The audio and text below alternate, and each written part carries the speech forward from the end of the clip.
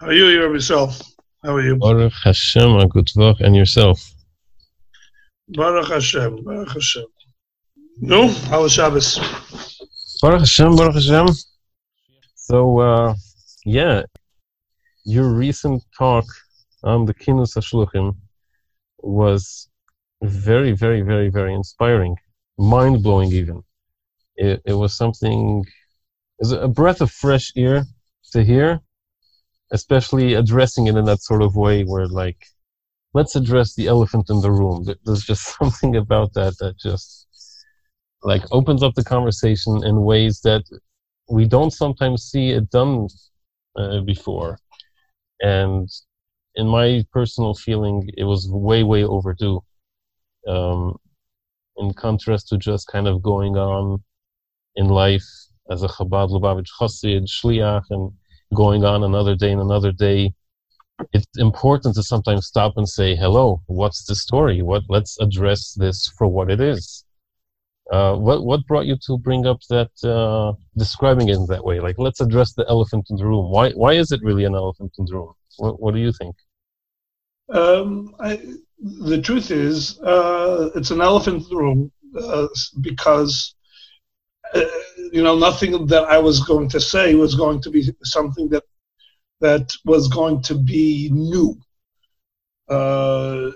Everybody is aware of the kach, the bren, the absolute immediate need. It's not too long ago that Chav Ches Nissen and everybody reminded themselves of the sicha that, in a sense, made everybody sit up and take notice. But the problem is that it is something that, to a certain degree, the Rebbe from the get-go was presenting a radical shift and change to what life is.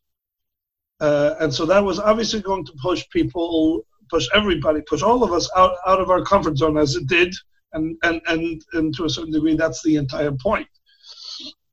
But there's multiple ways we deal with discomfort. We deal with discomfort by brushing it aside entirely and just saying, I don't want to hear about it, I don't want to think about it. I'm going to continue walking, and I'm not going to notice that the sneh is burning, and it's not there. There's the other end of the equation, which is that we say, okay, and this is uncomfortable, but das genemen the marbit, and we have to get it done. The caravel taint, and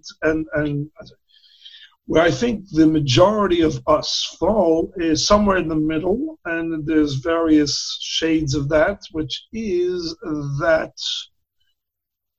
we responded, but perhaps not to the fullest of our potential on the matter, and so we moved because we are chassidim of the Rebbe and we are mekushadim, and so when the Rebbe demands of us metut, look, the amount of Mashiach that we have incorporated in the conversation, we have talked about, etc., has been so obvious that the rest of the world looks at Lubavitch already as if we're the Mashiach Meshagayim, which is a good thing.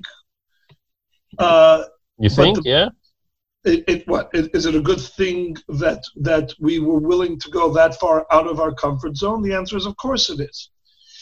But the sense is that we have now, to a certain degree, become comfortable in our discomfort.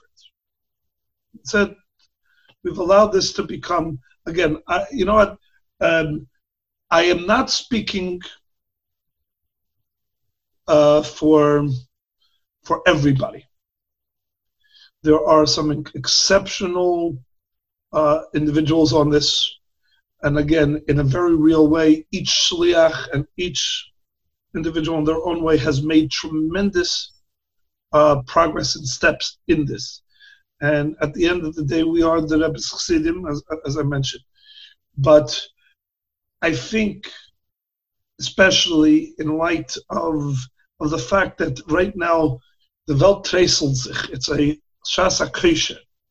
To ask ourselves in this treisel dicke Zeit, can we treisel a little bit more and shake ourselves out of our complacency and our comfort at being uncomfortable with the concept of Mashiach? In other words, challenge ourselves on the fact that Mashiach has to be one of these uncomfortable things, that even if I do it with a sense of emunah, that when to a certain degree, there's an established track record here. It was one of the main points I was trying to put forward in that talk, was it only is uncomfortable in the sense that the Rebbe is asking us to stay on the cutting edge, but not to do something that's be'etzem meshuggah, fakert.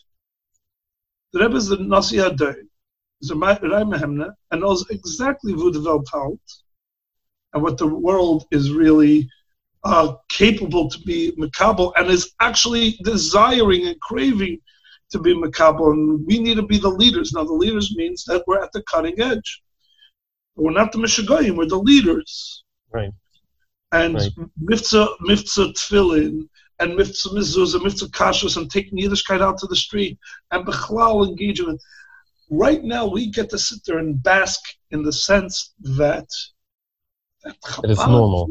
Yeah. Ahead of the game. Not in Meshuggah territory, but ahead of the game. Yeah. The same thing is true about Mashiach. I'm saying it could be people don't realize enough how much this was true also when Mivtza Tfilin came out. Does that make sense? Like going out in the street, asking a random person, are you Jewish? Hey, would you like to put on Tfilin? Back then sounded as beyond normal and as out of the box and as strange and maybe even borderline Meshuggah as it could get for back in, when was it, the 60s, 70s? Is that true? Well, it was and it wasn't. Very quickly, the Shlochim was haben sich genommen zu dem Arbeit realized the immediate hatzlacha that they were seeing. And the ones that persisted to call them Meshuggah were the ones who were being left behind. It's only now that the results are in, the statistics are so obvious that nobody can deny it anymore. And now it's easy. Now Fakir, now Chabad has become the establishment. Is it possible that we should be? The establishment's in the middle of the pack. We don't want to be in the establishment space. We want to be at the cutting edge. Not because as a strategic thing, because that's where the leaders stand. And the Rebbe is the Nasi Hadar, and we are his Ansari Alafim and Ansari Meis, and we need to be at the leadership position. We need to be at leading, which means we're at the forefront. And Mashiach is not in the category of wild, it's in the category of exactly what the world needs right now, and we need to be leading them.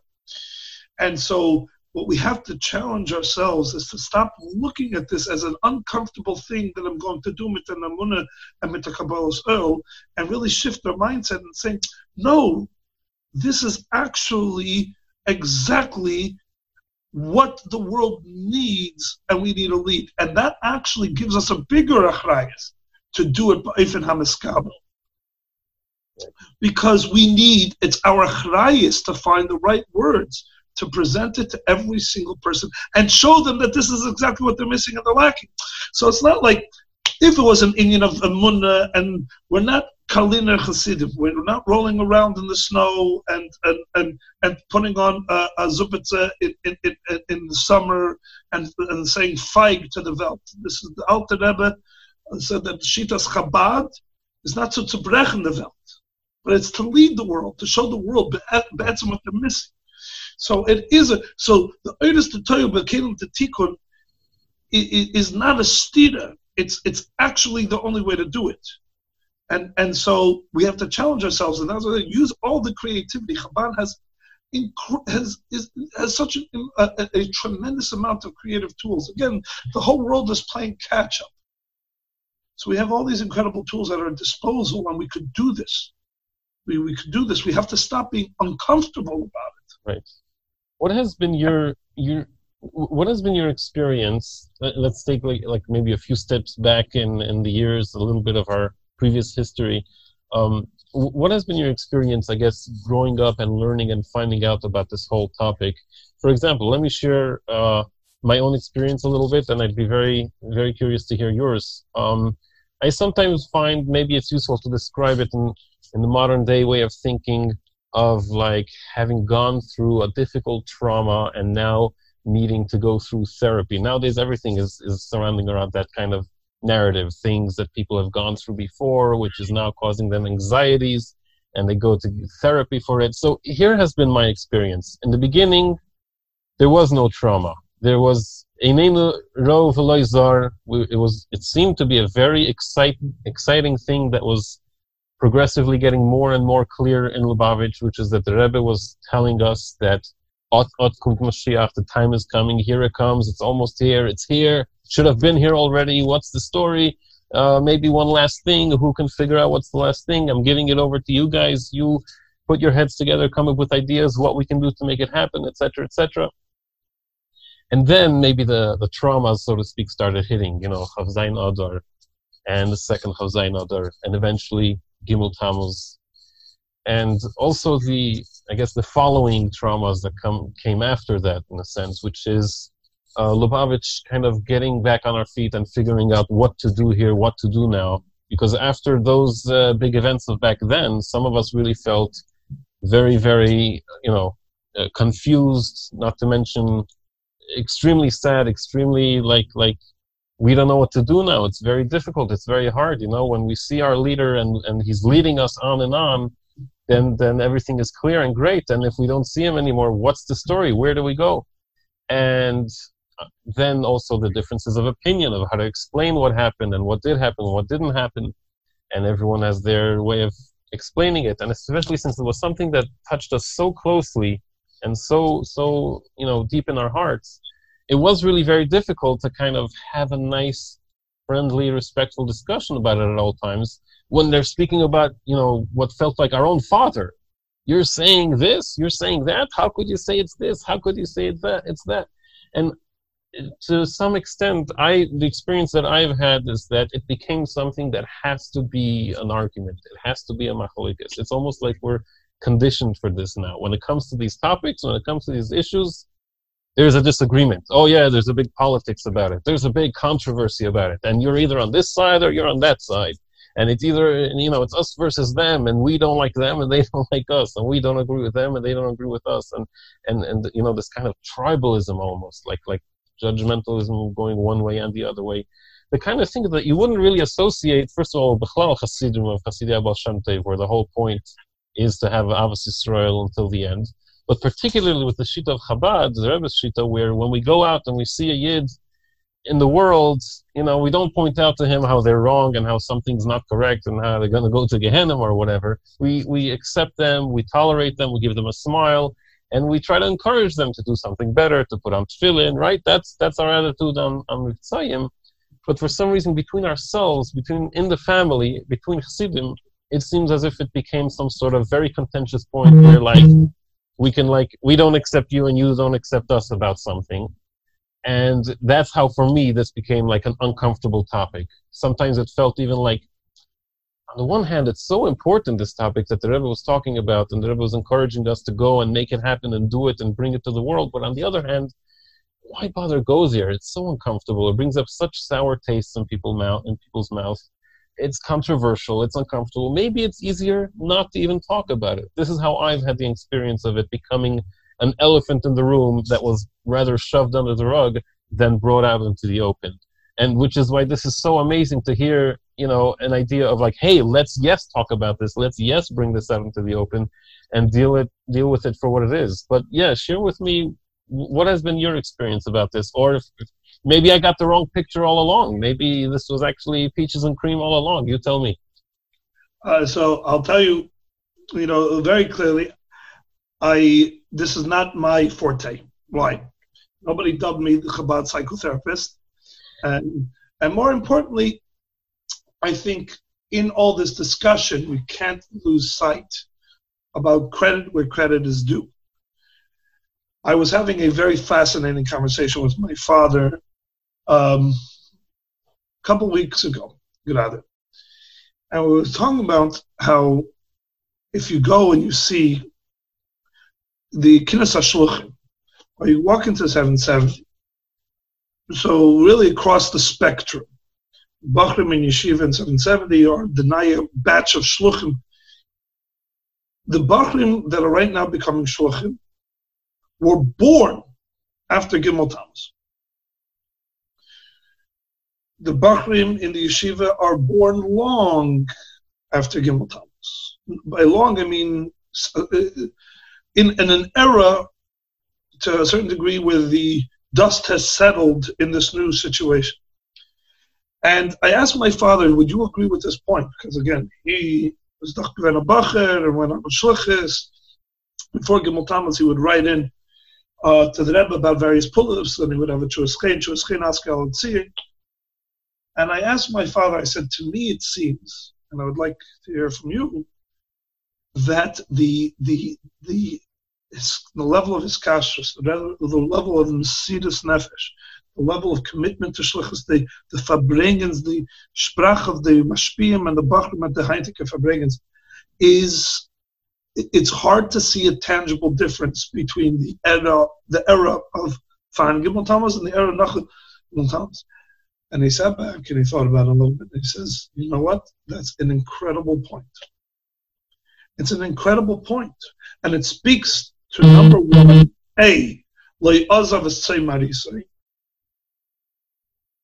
and number two, that the hiskashrus and the commitment and the Mesidus Nefesh, etc., is alive and well. And the fact is that even though Gimel Tammuz happened, Shlichus continues with the Starkheit, with the Koch, with the Bren, with the Mesidus Nefesh to the Rebbe, with the Farbrengens and the Shavas Achim Kam Yochad, and of course you will have Sichsuchim and you have issues, and unfortunately that's because we're human beings and we have egos and we have politics and mises, etc. And those things are going to be manifest. If we didn't have this, we would have that. We would find ways, unfortunately. But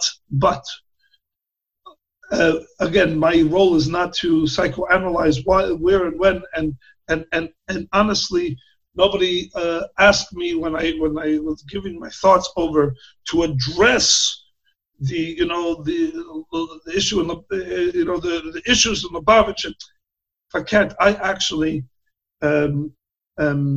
operate, I don't know, in a place where Shulchim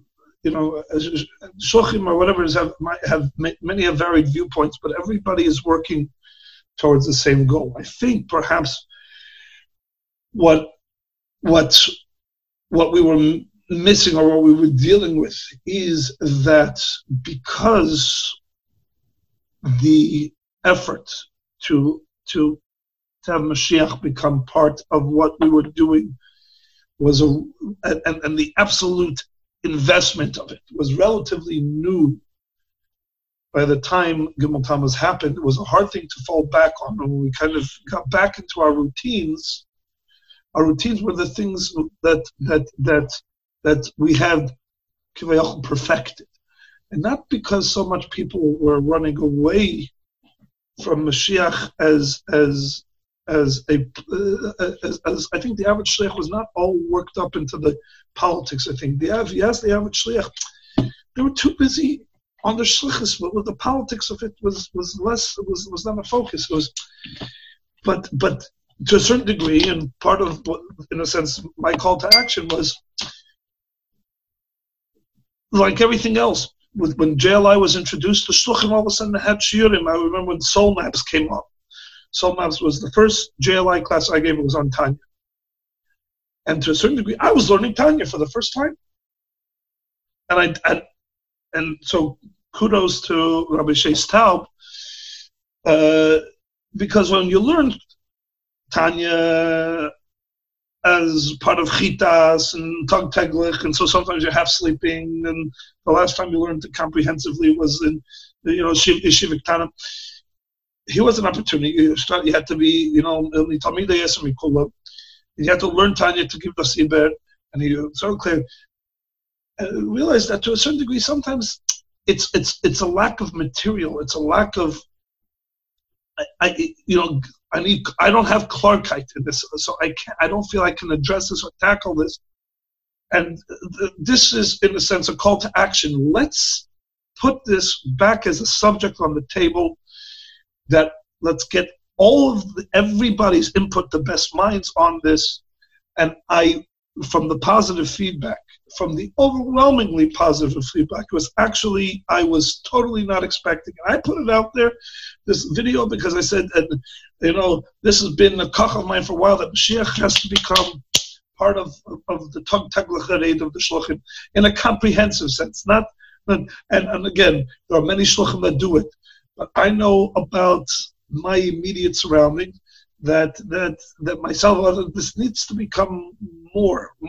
So I was putting out, if we're already treselings, if we're already thinking about things that we can really rethink and amp up and etc., then Chevra, we know what the elephant in the room is more about how important Mashiach is to the Rebbe, and how this has to get all our focus and all our attention. Less the focus on whether it's how much has been missing till now, but more about how much we all know that this is the Tzav Hashor of the Rebbe. Right. And so we need to ramp this up, and we need to put our best minds and our best efforts into. Now, I was talking to the Shluchim. Is this true for every single Lubavitcher, every single Yid? 100%. 100%. This goes across the board. And again, nobody was memana me, and I'm not in any way feel that I have a responsibility to become Lubavitcher's what's it called on this. I am one shliach who was trying to mimic it and why I'm saying that, because I don't know if my approach or my attitude is right. Maybe the Mashvi will turn to me and tell me I'm off the mark, and can sicher sein that I'm coming at this from the wrong angle.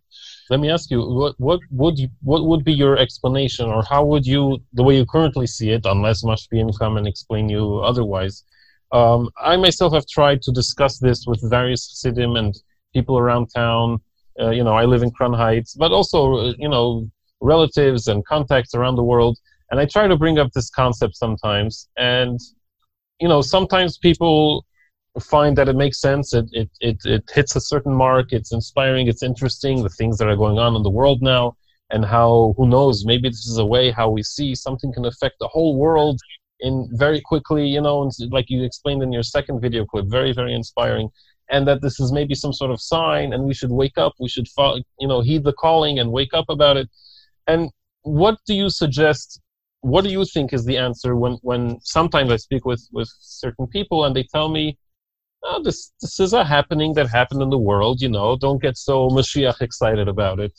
It's a thing that happens, and it happens every 100 years. It happened in the 1900s, it happened in the 1800s, and it's life is going to go back to normal. You Hasidim always get so enthusiastic about this, or even within fellow Hasidim themselves. Some people tell me, there you go again with the emphasis on the whole Mashiach thing. If you calculate the whole total of all the content that the Rebbe has taught us over the years, you'll see that the Mashiach topic is only this percent or only that much percent in comparison.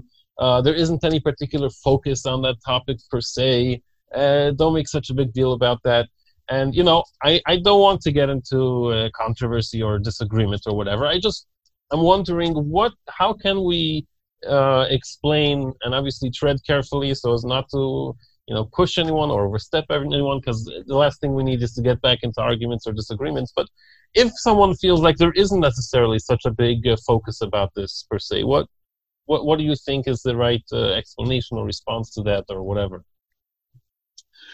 So as I shared in the second video, if there was one thing I would emphasize, A, to fellow Lubavitchers, and B, to fellow Yidden, from Yidden, C, to fellow not from Yidden,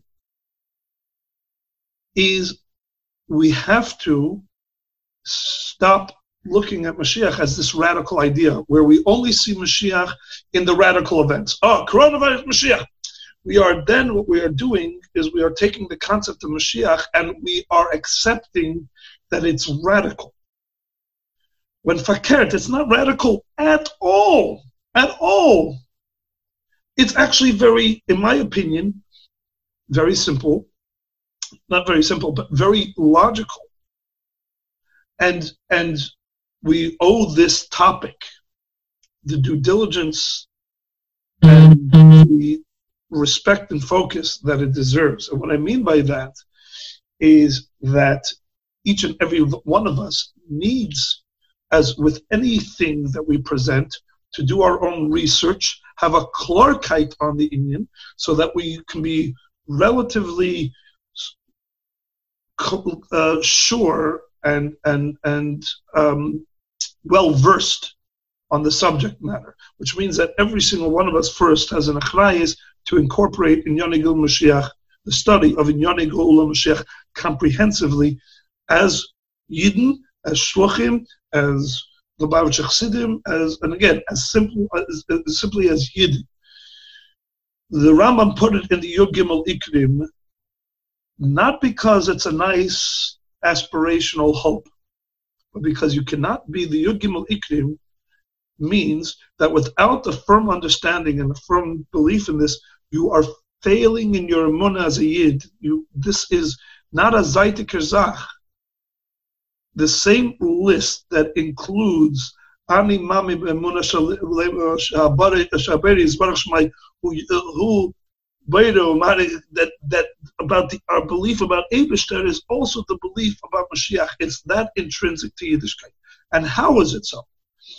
And to a certain degree, when you present it this way, as I mentioned in the video, I live in a place where people very much pride themselves on their understanding and their logic and their thinking and their education and their mental acumen. This is Bethesda's very educated city. And I don't shy away from this. And I present it as follows. I say, we as Yidden believe that God created the world, which means there is what they call a intelligent design. The world did not come about by accident. The world came about on purpose. The Creator created the world. Well, if He created the world on purpose, it means He created the world for purpose, which means that there's a point A, which is the creation of the world, and it's heading to a point B, towards its purpose. What's that point B? What's the end game? What's the goal?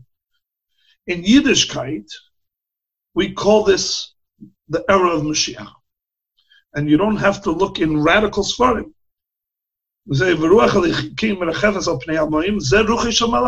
Eibishter had in mind Mashiach from the get-go. From the get-go. And again, this is not from some Chassidish Sfarim. This is what the Rambam's alluding to, that the Beidei created the world for a reason, and that culminates with Mashiach. Now, beyond Yidden that are well versed in Yiddishkeit, you explain to down-to-earth people that if this world was created for purpose, on purpose, was created for a purpose, that makes sense. That makes sense. We're trying to get somewhere, right? Every single person in their own lives, every once in a while, stops and asks themselves, what am I trying to achieve? What are my goals? Where am I going? What are the ideals that I'm working toward? So is it such a radical and far-fetched idea that the whole world has a goal, has an end game, or does that make sense? And then to a certain degree, it would then make sense that the creator of this effort, of this enterprise, this world, would have left the instruction manual. That's called Torah.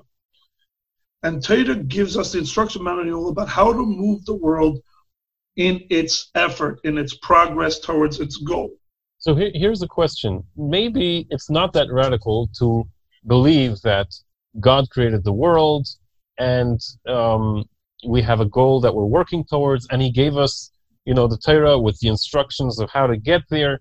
That's maybe not that radical. Let's call that's permitted. That's allowed to believe that and to still be regarded as a normal, acceptable person.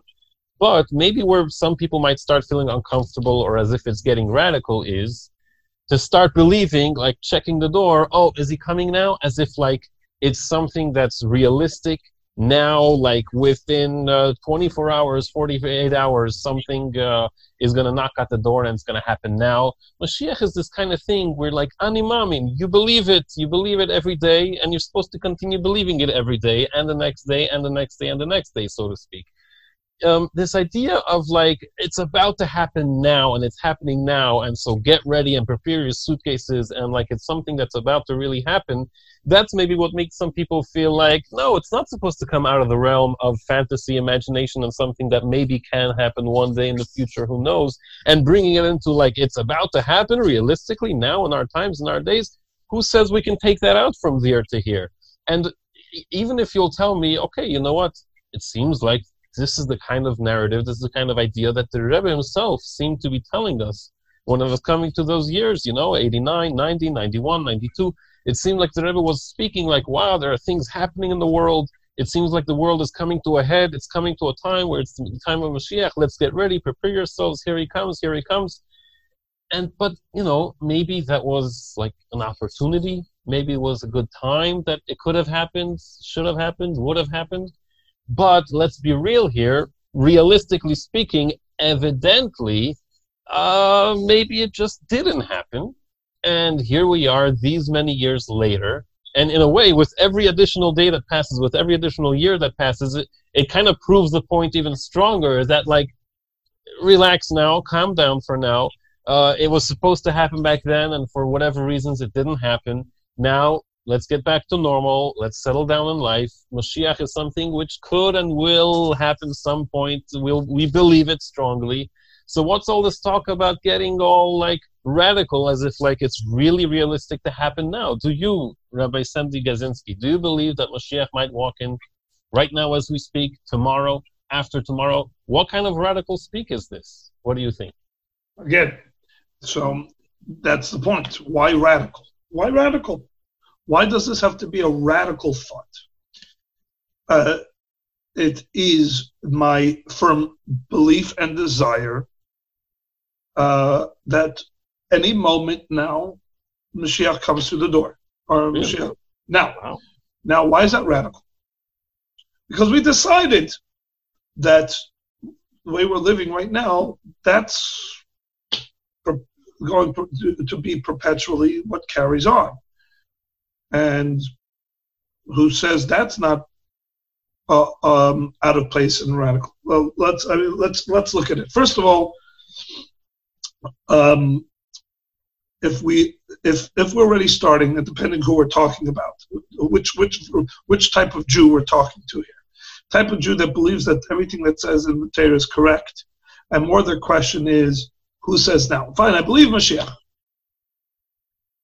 but who says now? Okay, so let's talk to that Yid for a second. First of all, if you're from Yid and you look, you'll notice that the Rambam in his Ani Mamin uses a lashon in the 12th Ani Mamin that he does not use a lashon in any other Ani Mamin. And he says he could have just sufficed with Ani Mamin b'emunah shalema b'vias HaMashiach. But he did not. The Rambam did not suffice. He said, Afal Pishi Yismameah, Im Kol Zeh Achakel, Im Chuyim Shiyavai, and this is not only reflected in the speaker of the Rambam, it's in our davening. Shwascha Kivisi Kol Hayayim. Not Kol Hayayim, Kol Hayayim. So if you're from Yid, then the question's on you, not on me. Now, if you're having a problem getting there, so let's both try and figure out how to get our minds in the right place. But what's the chiyuv? The chiyuv is pretty clear and obvious. Now, to the same Yid, still talking to this Yid, Mashiach has to come at one point or another, right? At one point in history, we're going to be on that threshold. We're going to be at that point where Atat is Mashiach. Now, why can't that be this moment? What is your raya that it can't be? And if anything, you start looking at things, and now you can already start opening the conversation up to other people that are not sold on Yiddishkeit and everything else. You look at the world, and if you can't see in the world certain incredible changes, many of them which the Rebbe pointed out, and recognize that there is some unbelievable,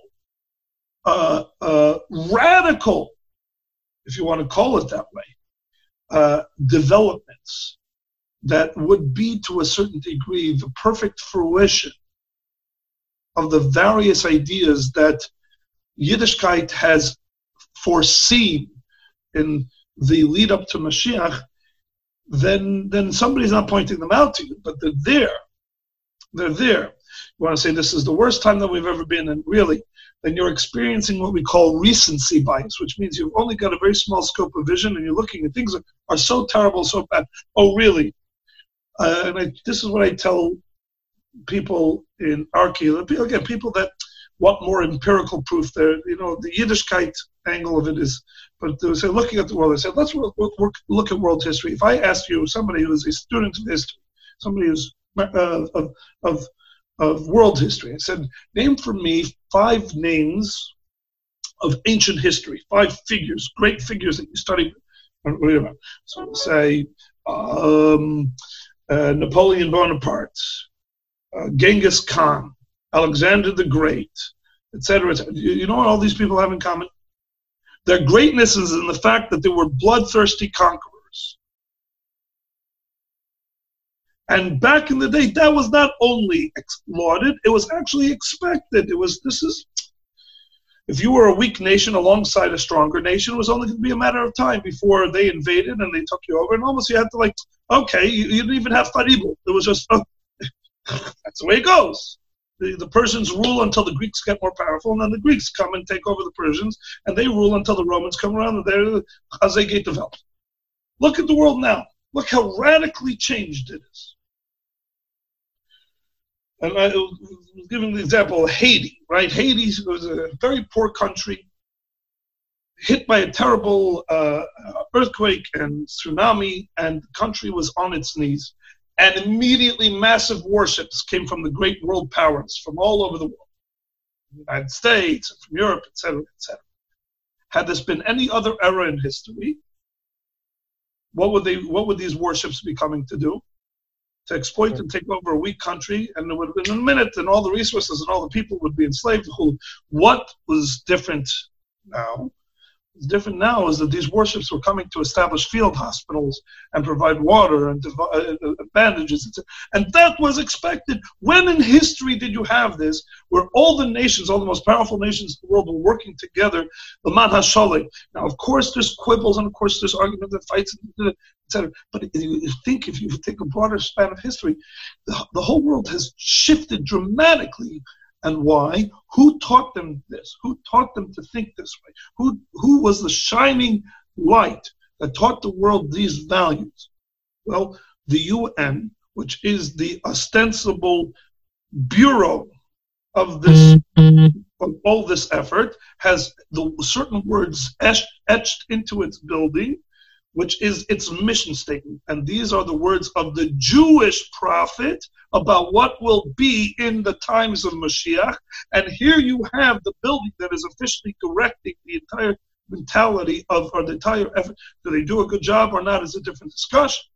But what do they set as ostensibly their mission statement? Their goal is to bring to the era that the Jewish prophet and all the countries in the world officially buy into this.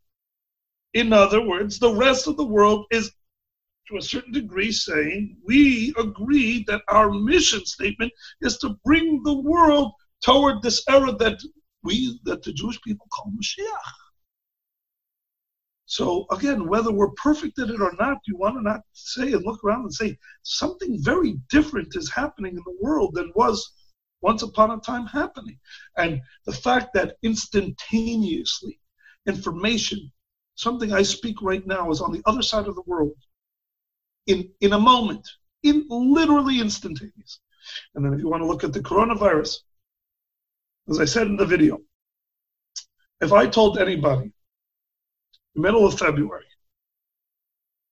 that very soon everybody will be at home with their family, basically not working, spending quality time with their wives and their children, checking in with the office maybe virtual,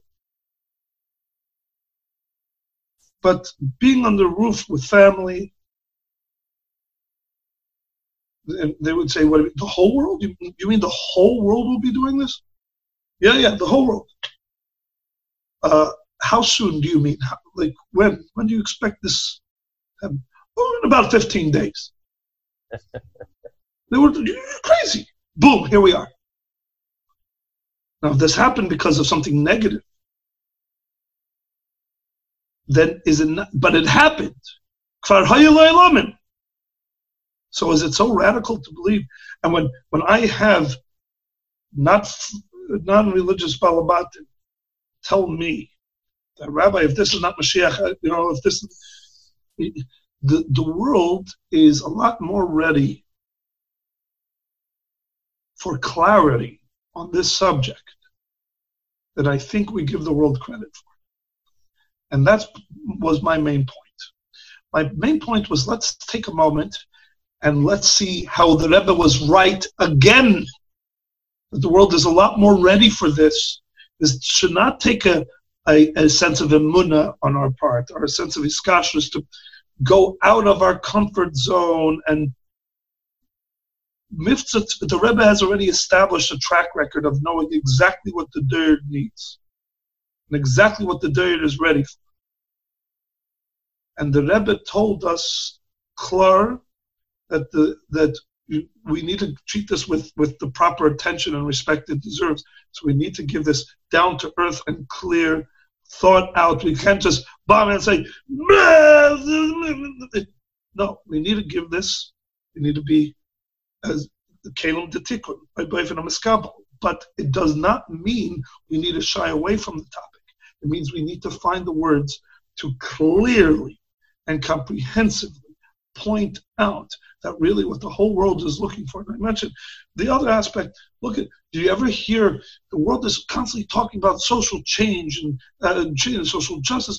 The words are there. The Olam knows that something is happening. But because there's nobody giving them the clear direction, so then they're making it up. It's about recycling water bottles. But just like the Rebbe says, that the Olam will, and we have to give them what their neshamas are looking for. It's the same thing on the concept of Mashiach. So is the world clearly ready? I think the question is on those that don't see it. Wow. I mean, that's a pretty interesting take on it. Again, I guess, what about the part where people might say, like, okay, maybe in Nun Aleph, Nun Beis, maybe there was like an opportunity, and now here we are 25, 28, almost 30 years after that. So how come we haven't woken up about this 10 years ago, 15 years ago? And who says now is like, is there really still an outstanding mission that's still like waiting to be completed, where the Rebbe tells us, guys, go and implement this concept of Mashiach into the world so that it becomes a reality? Was that maybe something that it worked out as much as it worked out back then, but now here we are? Who says that's something that we need to go back to and like do it now and do it more and do it better and make it really happen? Well, why reawaken that? Who says that's really something that we need to reawaken? Maybe it is what it is, and now go be a good shliach, be a good yid, go put on tefillin with yid and teach them Tanya. That will probably bring Mashiach much sooner. Just tell people to give tzedakah every day and to put on tefillin and to keep Shabbos, learn some Torah with them. That's worthwhile, teaching and telling people about. Discussing this whole Mashiach thing, leave that for Hashem will one day bring Mashiach. Don't worry about it. The Rebbe will bring it.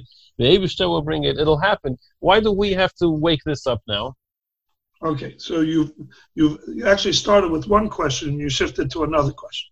The question was about, was atat, and now it seems it wasn't atat. And the second question was, do we have to talk about it? So we talked about it. We already addressed it. Yes, we have to talk about it. Yes. Concerned that, wait a minute, is this really the time, etc. It seems to be there was the time, and then there was atat, but now it's decades later.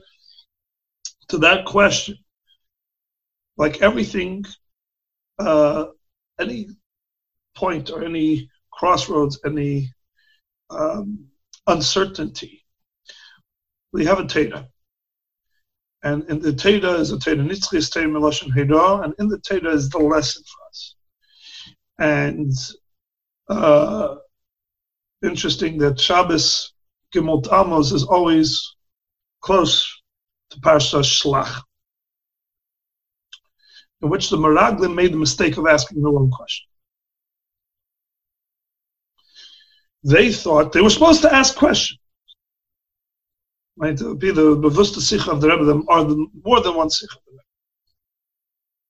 They were not supposed to ask, is this really the time? Are we supposed to actually do this? Is this the time we're supposed to go in? Are we ready for it? Not ready for it? That's the wrong question. Why? Because Abish just said we're ready for it. The question is, how do we prepare? So you're asking me, the Rebbe said that atat, that's all I need. In that, there's a certain amount of emunah. Things seem to have changed. I'm a soldier. I don't look at that. That's not on my plate. I have to condition myself. That's not if I'm asking that question, where do I have the time to be stepping outside and analyzing this? I have work to do. I have to be preparing myself for Mashiach, and by doing mitzvahs behider, by growing in my aveda im atzmi, my own learning and my own davening, and my chinuch of my children and their learning and their davening, all with the sense that I need to be preparing myself and them through these mitzvahs to be Mekabel Pnei Mashiach. And I'm too busy working on and thinking of ways and strategizing ways how to get it done. These philosophical questions about better time work, that was a moral mistake. That's not for us to be asking. The Nasi Hadir told us at. So what do we do? What are the questions we're supposed to be asking? How to get it done. End the story. Not when, at. And the Rebbe, like the Rebbe told us, when you're waiting for somebody to come to the room, and they don't come, and a minute goes by, an hour goes, what that should end up doing, if you really, really, really have a strong immunity that they're coming, then what ends up happening is that your anticipation grows. If you have a doubt whether it's true that they're coming, then the longer time that goes by, that ends up growing the doubt. But if by dir felt nicht, you don't have a doubt that they're coming, and you don't have a doubt in the truth that they're coming, then the anticipation, every minute that goes by and it doesn't come, the anticipation gets greater. Tell me if this is a true concept or not. This is how sometimes it made sense to me. I don't know if it's true or not, but this question about why now, and it's been 25, almost 30 years, and why should we get back on track with that now or whatever, sometimes by me it feels like that is really a rhetorical question that gets right back to us. We can answer that issue. We can answer that question. In a sense, it is a little bit looking back and saying, we coulda, shoulda gotten back to this earlier. Now the question is 25, 28 years stronger. So if anything, we should really roll up our sleeves now and try to answer that question ASAP, because it really is still outstanding. It really is something that the Rebbe says is happening, should happen, we can make it happen, and it's still in that status. And if anything, we should be telling ourselves, okay, good question, why should we wake up now and do it? We should have woken up long ago and done it, So at least now, for sure, we should wake up and do it. Does that make sense? I don't know if that. If the question is, should we get active and do it, then the answer is of course. If the question is, what's going on here? It's been 25 years. Again, I reject the question as not a question that's supposed to be occupying our mind space. Uh-huh. Because what are you asking? That is the Rambam right in saying is the Rebbe right in saying Ot Kum Mashiach? Is it an elephant in the room that we're allowed to ask? Like, let's say, can someone innocently ask? The Rebbe said Ot. The answer is Parsha Shlach tells you no. Stop asking that question. Not because is it a valid question or an invalid question is not important. It's not part of it's immaterial, as we say. Uh-huh. Because we're supposed to be occupied with other questions.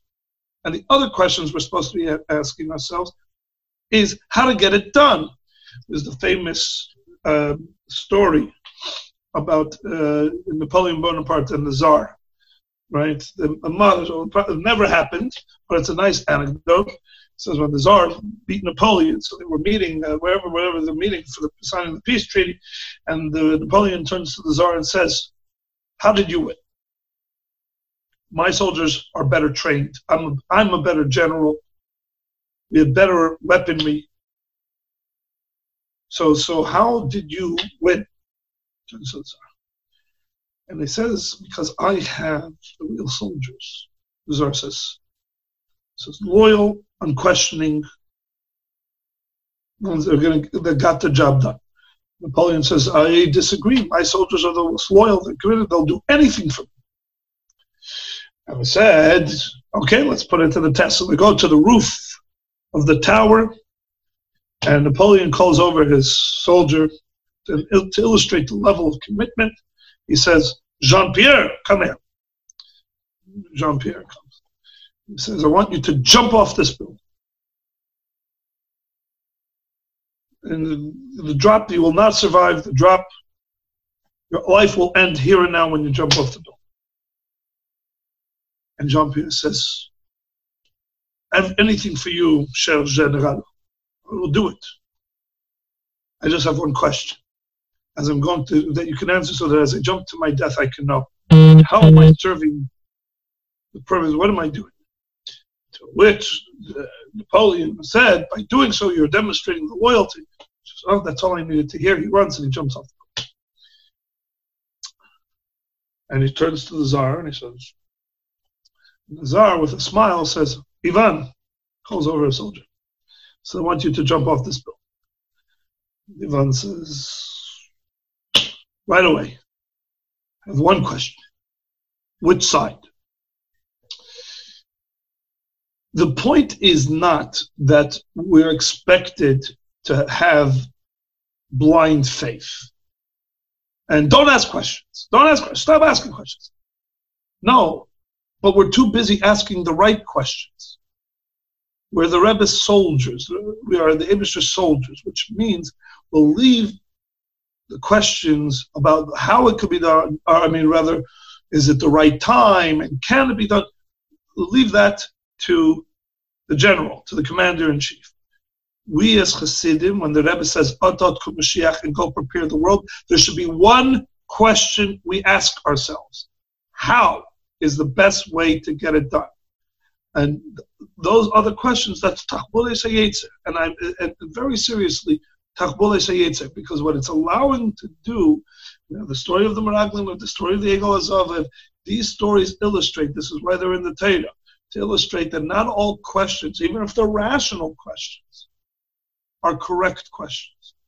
Why? Because you have a direction already. You were given the mission. Go out and do it. And your question should be how to best execute on it. So is it a valid question? Yeah, probably it's a valid question. Here we are 25 years later. Is it the question me and you should be asking? No. We're supposed to be too busy with other questions. And the other questions we're supposed to be asking ourselves is how do we get this done? End of discussion. So Lamaskana, we could say, based on the knowledge that you have, based on the research you've done, the sichos you've learned, you firmly believe that how we stand now, we could and should, and let's ask the question of how, and we got to go and do it, right? Let's say, in contrast to someone else who might say there isn't necessarily currently an outstanding mission to do anything about the whole Mashiach situation. You, from what you understand, it seems to be you believe there is. I don't think there's a shliach on the planet that would say that there is no outstanding mission to bring Mashiach. I think every single shliach, at least again, I'm talking to and about the shliach. Everyone knows this, and that's why it's the elephant in the room. It's the elephant in the room because it's something we all know, not because it's something that there's still a debate about. It's something we all know. And it's something, the truth is, that we are committed to because we are, at the end of the day, shluchim and chassidim of the Rebbe that have devoted their life here, as I mentioned in the beginning. Either the newest crop of shluchim are after Gimel Tammuz, and yet they come with the same commitment and the same bren to be mekayim the ratzon of the Mishaleach and to see the job done. So I don't believe that deep down it's a question if it's the right thing or not. I think what gives people pause is how do we do it? And if it feels like I don't know, or let me do the things that we're very good at, and there's a clear path, and so my call to action was more chevra, let's nemzich to the marbit, and let's create so much resource on this subject that it's plug and play, that every single one of us can immediately infuse any given thing we're doing. If we're giving a shiur, if we're talking to teens, and as I said in the second video, Mashiach should not become a standalone. We should not be pushing aside everything else that we as shluchim are doing and take on Miftzah Mashiach. It's not Miftzah Mashiach to the exclusion of all others. Fakert. Like the Rebbe explains about Chassidus and Kuntus and Yonah Teres Chassidus, it's not another layer. It's not like I can study Chassidus or I can study Pshat Remez Drushos and Seit. Chassidus is the core of Pshat Remez Drushos. So when I'm learning Pshat, I can learn Pshat with Chassidus, or Chassidus baleicht the Pshat. When I learn Remez, or when I learn Drush, etc. When I'm rapping somebody with tefillin, I can make it so much more relevant, so much more practical, so much more obvious. Why should I put on tefillin? Why should I do this one mitzvah? Is it really going to change anything? We're going to say, yeah, you just recycled the bottle. Why did you recycle the bottle? You really thought that? You really think? Well, the person will say, yes, because this bottle added to all the other bottles, and I do my part, and you do your part, and we'll all incrementally work to move the world towards a better place. That's why you're putting on tefillin. Because we believe the world's heading on a trajectory, and kol mitzvah mitzvah. When you'll put on tefillin now, you'll light Shabbos candles now, or you are. So Mashiach is actually the connective tissue, is the core, everything, and it's not a hard idea. It actually makes shlichus more relevant, more immediate, more obvious, more resonant to everybody. It's not some random thing. I don't know if I believe it or not. It's if we're all heading somewhere together, we each have a responsibility to see that we get there. Go put on tefillin, and you took us one step closer to it. It's forward progress, and so we make Yiddishkeit more relevant, and we make Yiddishkeit from being something. You're not just doing tefillin because your grandparents, your great grandparents, or the Holocaust. That's all in the past, and nowadays we're living in the future. You know how you take the mitzvahs and move it from just the element of the past, and you move it forward looking into the future by telling them that with it you're working towards Mashiach. If anything, again, imbuing Mashiach into our shlichus. And again, not just talking to Lubavitchers, not just talking to shluchim, because every Lubavitcher is a shlich and every Yid is a shlich. But if we get into that mindset, if we get really into that mindset, that the Mashiach is in the Kalas Mashiach is Toliv Ma'isenu V'Amedisenu Kol Zman Meshech HaGolos. And the Nasi Hadir, who's the one whose job is to know these things, tells us we're standing at the goal line. And we now need that last push. Then let's bring it all to bear. And if anything, again, I have not found that it has been in a detriment. If anything, it's what I pull out when I really want to make the point that I'm saying particularly compelling. Oh. So what are we afraid of? Why is this radical? This is actually very, very practical and makes Yiddishkeit so much more immediate. And Beinenu, it makes it so much more geschmack. For not only for ourselves, but for others. We're all working together to get somewhere with this. We're all a team here. We're all working together. The whole differences and the whole arguments, that's all an illusion, really. That's not really a thing.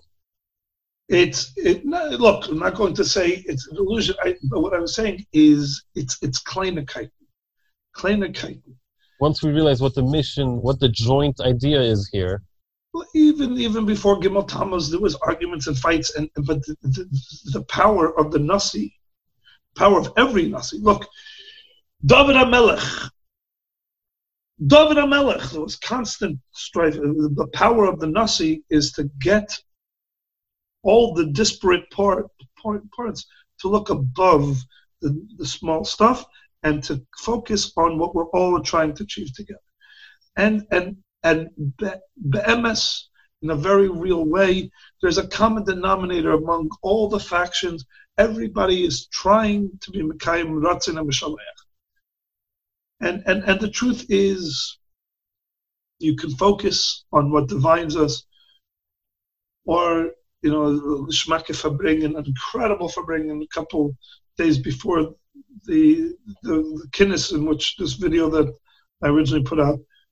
It was refreshing because it reminded everybody we're all on the same team, and it's not even like we're officially all on the same team. No, we actually really feel that way also about ourselves.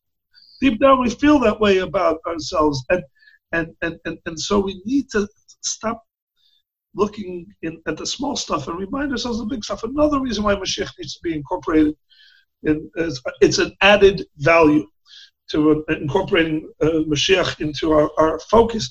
Reminds us that all the rest of the stuff is really Kleinigkeit, and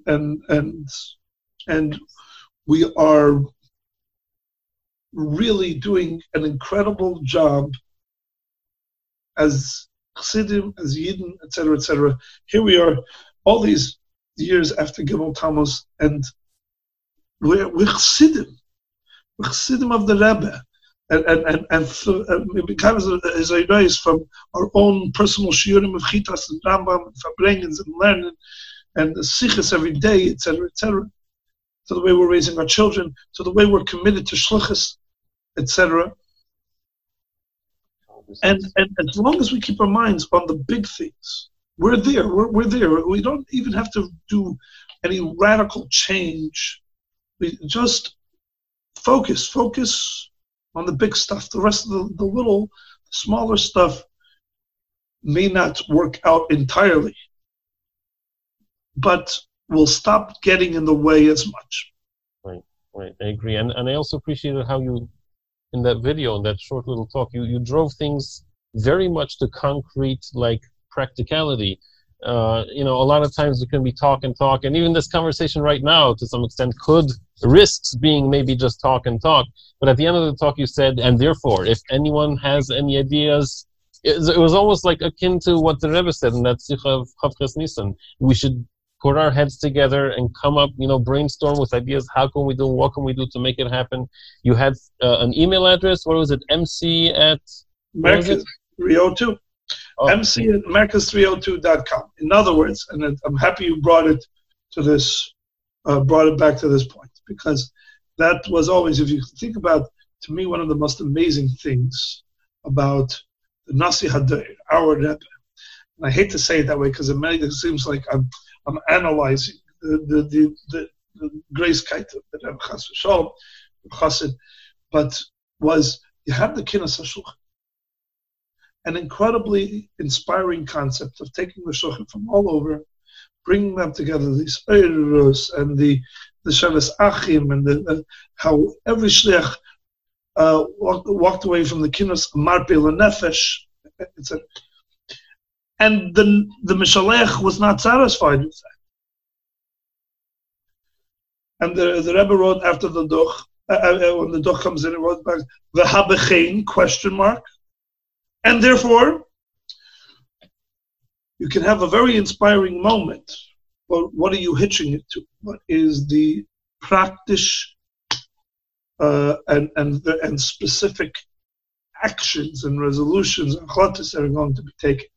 And to me, actually, that's what it ends up all being about. As I said, shluchim are not necessarily need a radical change of perspective in the sense that they're not ready for this, and that was proven by the fact that there was an immediate positive feedback. The shluchim are saying we are ready. Just there needs to be material, and this era nowadays with WhatsApp groups and whatever it is, everybody who has a thought can share it, and it can immediately. And again, I'm a sheikh in Bethesda, Maryland. I was never asked to become or feel like I was a part of any think tank. Or I shared a thought. And the fact that I was asked at the Kinnis is also just because somebody heard. But that's the way things are happening nowadays. It's happening that anybody who has a good idea, for example, and this is Yisrael why we're talking. Who was Memana you? Nobody. What was Memana? Well, the Rebbe was. But what it is somebody saw something, a need for something. That's the attitude we all have to have. If you have an idea, you have to share it. This inyan of Miftzah Mashiach has to be treated with seriousness. And what that means is we need to be investing our best minds and creativity on this. If you have a good idea, then if you're holding it back, you're being Menei Abad. Not just Menei Abad to other Chevra, you're being Menei Abad to the whole world. So the bottom line is we each have to think. Every idea, Rabbi Akiva did not send back any of the Eidim that were coming to do Kiddush HaChodesh, even though to a certain degree, somebody could say, "What I see in front of me, there's a whole line of people with ideas. Was my idea really going to matter?" Yeah, yes. The answer is because at all times, we all need to feel like that if I have an idea, I have an achrayus to share. So the bottom line is yes, and to me, it starts first and foremost with each and every one of us being keveya, a more established time in their day to learn in Yana Gul Mashiach. There's plenty of Sfarim nowadays, and if you don't want to say specifically on Yana Mashiach, you want to learn the Rebbe Sichos, you want to just open up, but brush up on the topic. But more important, you're going to make it more real by you with a Klarkeit. You have to be Kivea Itim in Yana Gul Mashiach. Beyond that, we should be investing and imbuing in every aspect of that shluchim do so successfully in our adult education, our engagement with our teens, etc. So we need to be investing ideas into each one of these things, and that's part of the effort of, in a sense, this new VAD. The new VAD is going to be thinking along those lines. How can every single thing that already exists in Chabad does well, be done with Mashiach, but to every single one of us, we need to start with Torah, and Torah is Mashiach. In other words, we have to learn it comprehensively. It's our Leben mit der Zeit. So it is actually a thing. Like, I've had conversations about this itself, and I'm kind of making a little bit of a pretense over here because my opinion is one thing, but the questions that I'm asking is sometimes a little bit playing the advocate, But what I'm asking is, I've had discussions where people perhaps propose that who says it's even a central concept that you have to focus on learning concepts of Mashiach specifically. Again, maybe this was something that was pertinent to those times, those years, but right now, so you're saying it's absolutely a thing. We need to brush up. We need to get fluent with the concepts. Again, by the way that I saw, the ones that are living in the part of the world, the cohort of Chabad Hasidim that are living in the part of the world that is perhaps most furthest, in a sense, from the Shulchan, the response, the immediate reaction from Shulchan was Lamahed, good. And if anything, the only kind of pushback I got is you're not giving enough credit to Shulchan that already are doing it. So forget. I did not hear from a single source, from not in all the feedback I got. You're missing the mark. You're off message. This is not one. It was either you hit the nail on the head, or you're not giving enough credit to the shulchan that are already doing it. That's it. So the bottom line is, let's take that for what it is and say, then clearly this is on the minds of a lot more people than perhaps speak about it often at hate. And what we should be doing is we should be getting all the best ideas, and we should be using all the resources available to us to get those ideas out to all of us. Yeah, and I agree. And then again, to start with learning. 100%, I agree. And so to finish off, just to wrap up, I hope that email address is getting filled up. I hope you're getting messages and people are sending in ideas, and if not, we'll repeat it again, mc@merkaz302.com. Please send in some thoughts, some ideas. What do you think we can do to make things happen and, spread the word, come up with good concepts, programs, projects, anything we can do to spread the word more, to help others spread the word more. Just to share a little bit, I felt, this just could all be happening in my own head, but I felt, for example, that in my local town, in Crown Heights, the center, the headquarters of where it all starts, I felt like sometimes this topic, like we said in the beginning, could feel uncomfortable, and it's something that people perhaps prefer avoiding, or it's like, why go there if we don't have to? And I tried for the recent while coming up with ways of how can we make this topic back on the table, and like, it's okay to talk about Mashiach. It's okay to talk about the reality that's about to happen. Let's make the conversation comfortable again. Let's make Mashiach great again, whatever slogans we want to use. Hashtag yes we can. Like showing people, maybe it used to seem scary, or they used to seem like it was embroiled with controversy or arguments or whatever, but that was off the mark, if anything. The truth is that it is a thing. It's okay for it to be a thing. Let's focus on it, and let's make the conversation comfortable again. And I'm wondering if maybe there's any more things in that area that we can do more. Maybe we should do this conversation once in a while more often, and maybe we can involve more shluchim to get on this kind of discussion more often. Maybe we should do this like a kind of a talk show kind of a thing, where once in a while we invite a guest on board, and this shliach and that shliach, and we exchange these thoughts and ideas and questions and answers. Maybe everyone can send like a social clip of themselves, doing a thing or explaining a little thought about how this thing in regular everyday life seems like it's connected to Mashiach or that or whatever. And let's wrap up with, you tell me, what are some practical ideas maybe that have either come in through the email or that you think people can think up or come up and start doing to kind of share and spread the word more? So the answer is that we already started sharing some ideas. I think that in general, everything you said, you want to create a regular broadcast in which all the various guests, people that influence in the community. We nowadays have this musik of influencers. Right. And the effort is that with certain people that with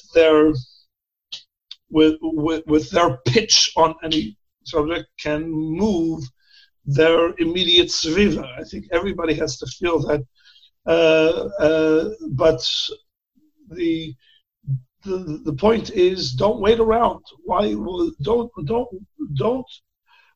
wait for this to become a thing? You make it a thing. Every person has the people that, and really this was perhaps the greatest uftu of the Rebbe, that the Rebbe said, don't wait for anybody to appoint you. If you know Aleph, teach Aleph. If you know Beis, teach Beis. And if there's people in your immediate sviva that you can be an influence on, then we need to talk about this. And if you're looking for resources, then again, Baruch Hashem, there is, and I, in my own way, will continue to do my part to put whatever it is out there. I know, for example, Rabbi Mendel Kaplan from Flamingo, and saw it as his responsibility. That again, was anybody memana him? No. But he said, if I have a certain amount of influence, if Ibichab Ashayfer, and when Ichblazes people listen, then I'll do 70 video clips for 70 for Shivim Shana. That's the point. We're each and every one of us has a chiyuv to contribute to this in whichever way. You want to do a puppet show and show people how the kids get on. If you want to be like Rabbi Saul Goldstein over here, who decided that he's going to take the time to invest to treat this seriously enough, that he's going to work on podcasts, he's going to work on tabling Crown Heights like it's a college campus, and put himself out there, which again, as you said, is not an easy thing. It's not an easy thing. So I begash me aside emotionally and whatever it is.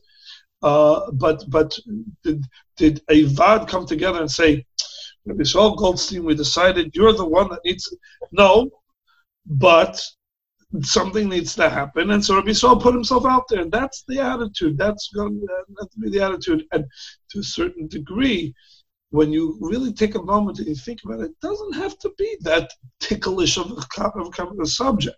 So now it's more about, okay, if the subject is not that ticklish, and I have creativity in whatever way I have, so let me bring it to bear on this subject, and let me put out something and then share it, and then it becomes something that is available to everybody. Aleph Champ for the Hebrew schools was not that somebody was memaned this person to make a curriculum for Gans Lubavitch. Somebody was particularly creative, came up with a great way to teach Aleph Beis, and immediately when the Shulchan saw something good, it became adopted. And it became, Baruch Hashem, also a source of parnasa for her. The point being that we are living in an era where anybody who has a good idea and is willing to take the time to prepare it, to package it so that it is taka. The oifen hamiskabel and the nukelim the tikkun, it's good, it's a chaticha really skabed. In no time whatsoever, it can get out there, and the whole oilam can have a tremendous hana from it, and more importantly, it can move the needle. And that really is, again, something that the Rebbe saw decades before anybody else.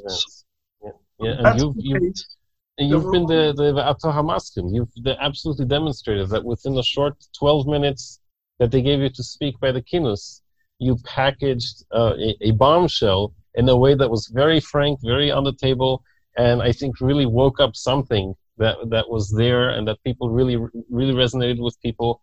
And I hope we see more of you. You've started, in a sense, putting out videos, and I hope and I expect to see more of them, maybe once a weekly thing at least, a little short Dvar Torah, something that has to do with pertinent with the times, with the news, and obviously how it connects with Mashiach and all that. I really hope that I've heard nothing but positive feedback from anyone and everyone, and I've been sharing it around to anyone I could. I really hope you continue with that. And yeah, like you said, everyone with their own idea of what they're able to do should just go ahead and do it. We're waiting for it. There's no reason to wait around any further. We can make it happen. I can make it happen. You can make it happen. So it's just a matter of getting up and actually doing it. So yeah, Shkoyach, I appreciate your time talking with me this Motzei Shabbos, and I hope we do it some more. And yeah, we should already be interrupted right now with the immediate coming in of Mashiach through the door and telling us, guys, you figured it out. You were on target. Well, and Mitzvah Hashem, and that's the point. We each gets them to the Mabit, Mitzvah Hashem. Yes. We'll get the job done, and when Mashiach comes through the door, you definitely want to be in that situation, right, where we have been, where he catches us in the act of doing our part. That's it. You think we can, Reb Gazinski? How do you think? Yes, we can. We can do it. We can make this happen. Who cares what I think? The Rebbe did. The Rebbe does, and that's the most important thing. So we can and we will. And that's it. So let's get it done. And here we go. Yeah, and here we're gonna go. We're gonna do it. Let's do it. Shkoyach Reb Sender, appreciate it again. Agus Vach and Moshiach now. Amen. Thank you. Moshiach now.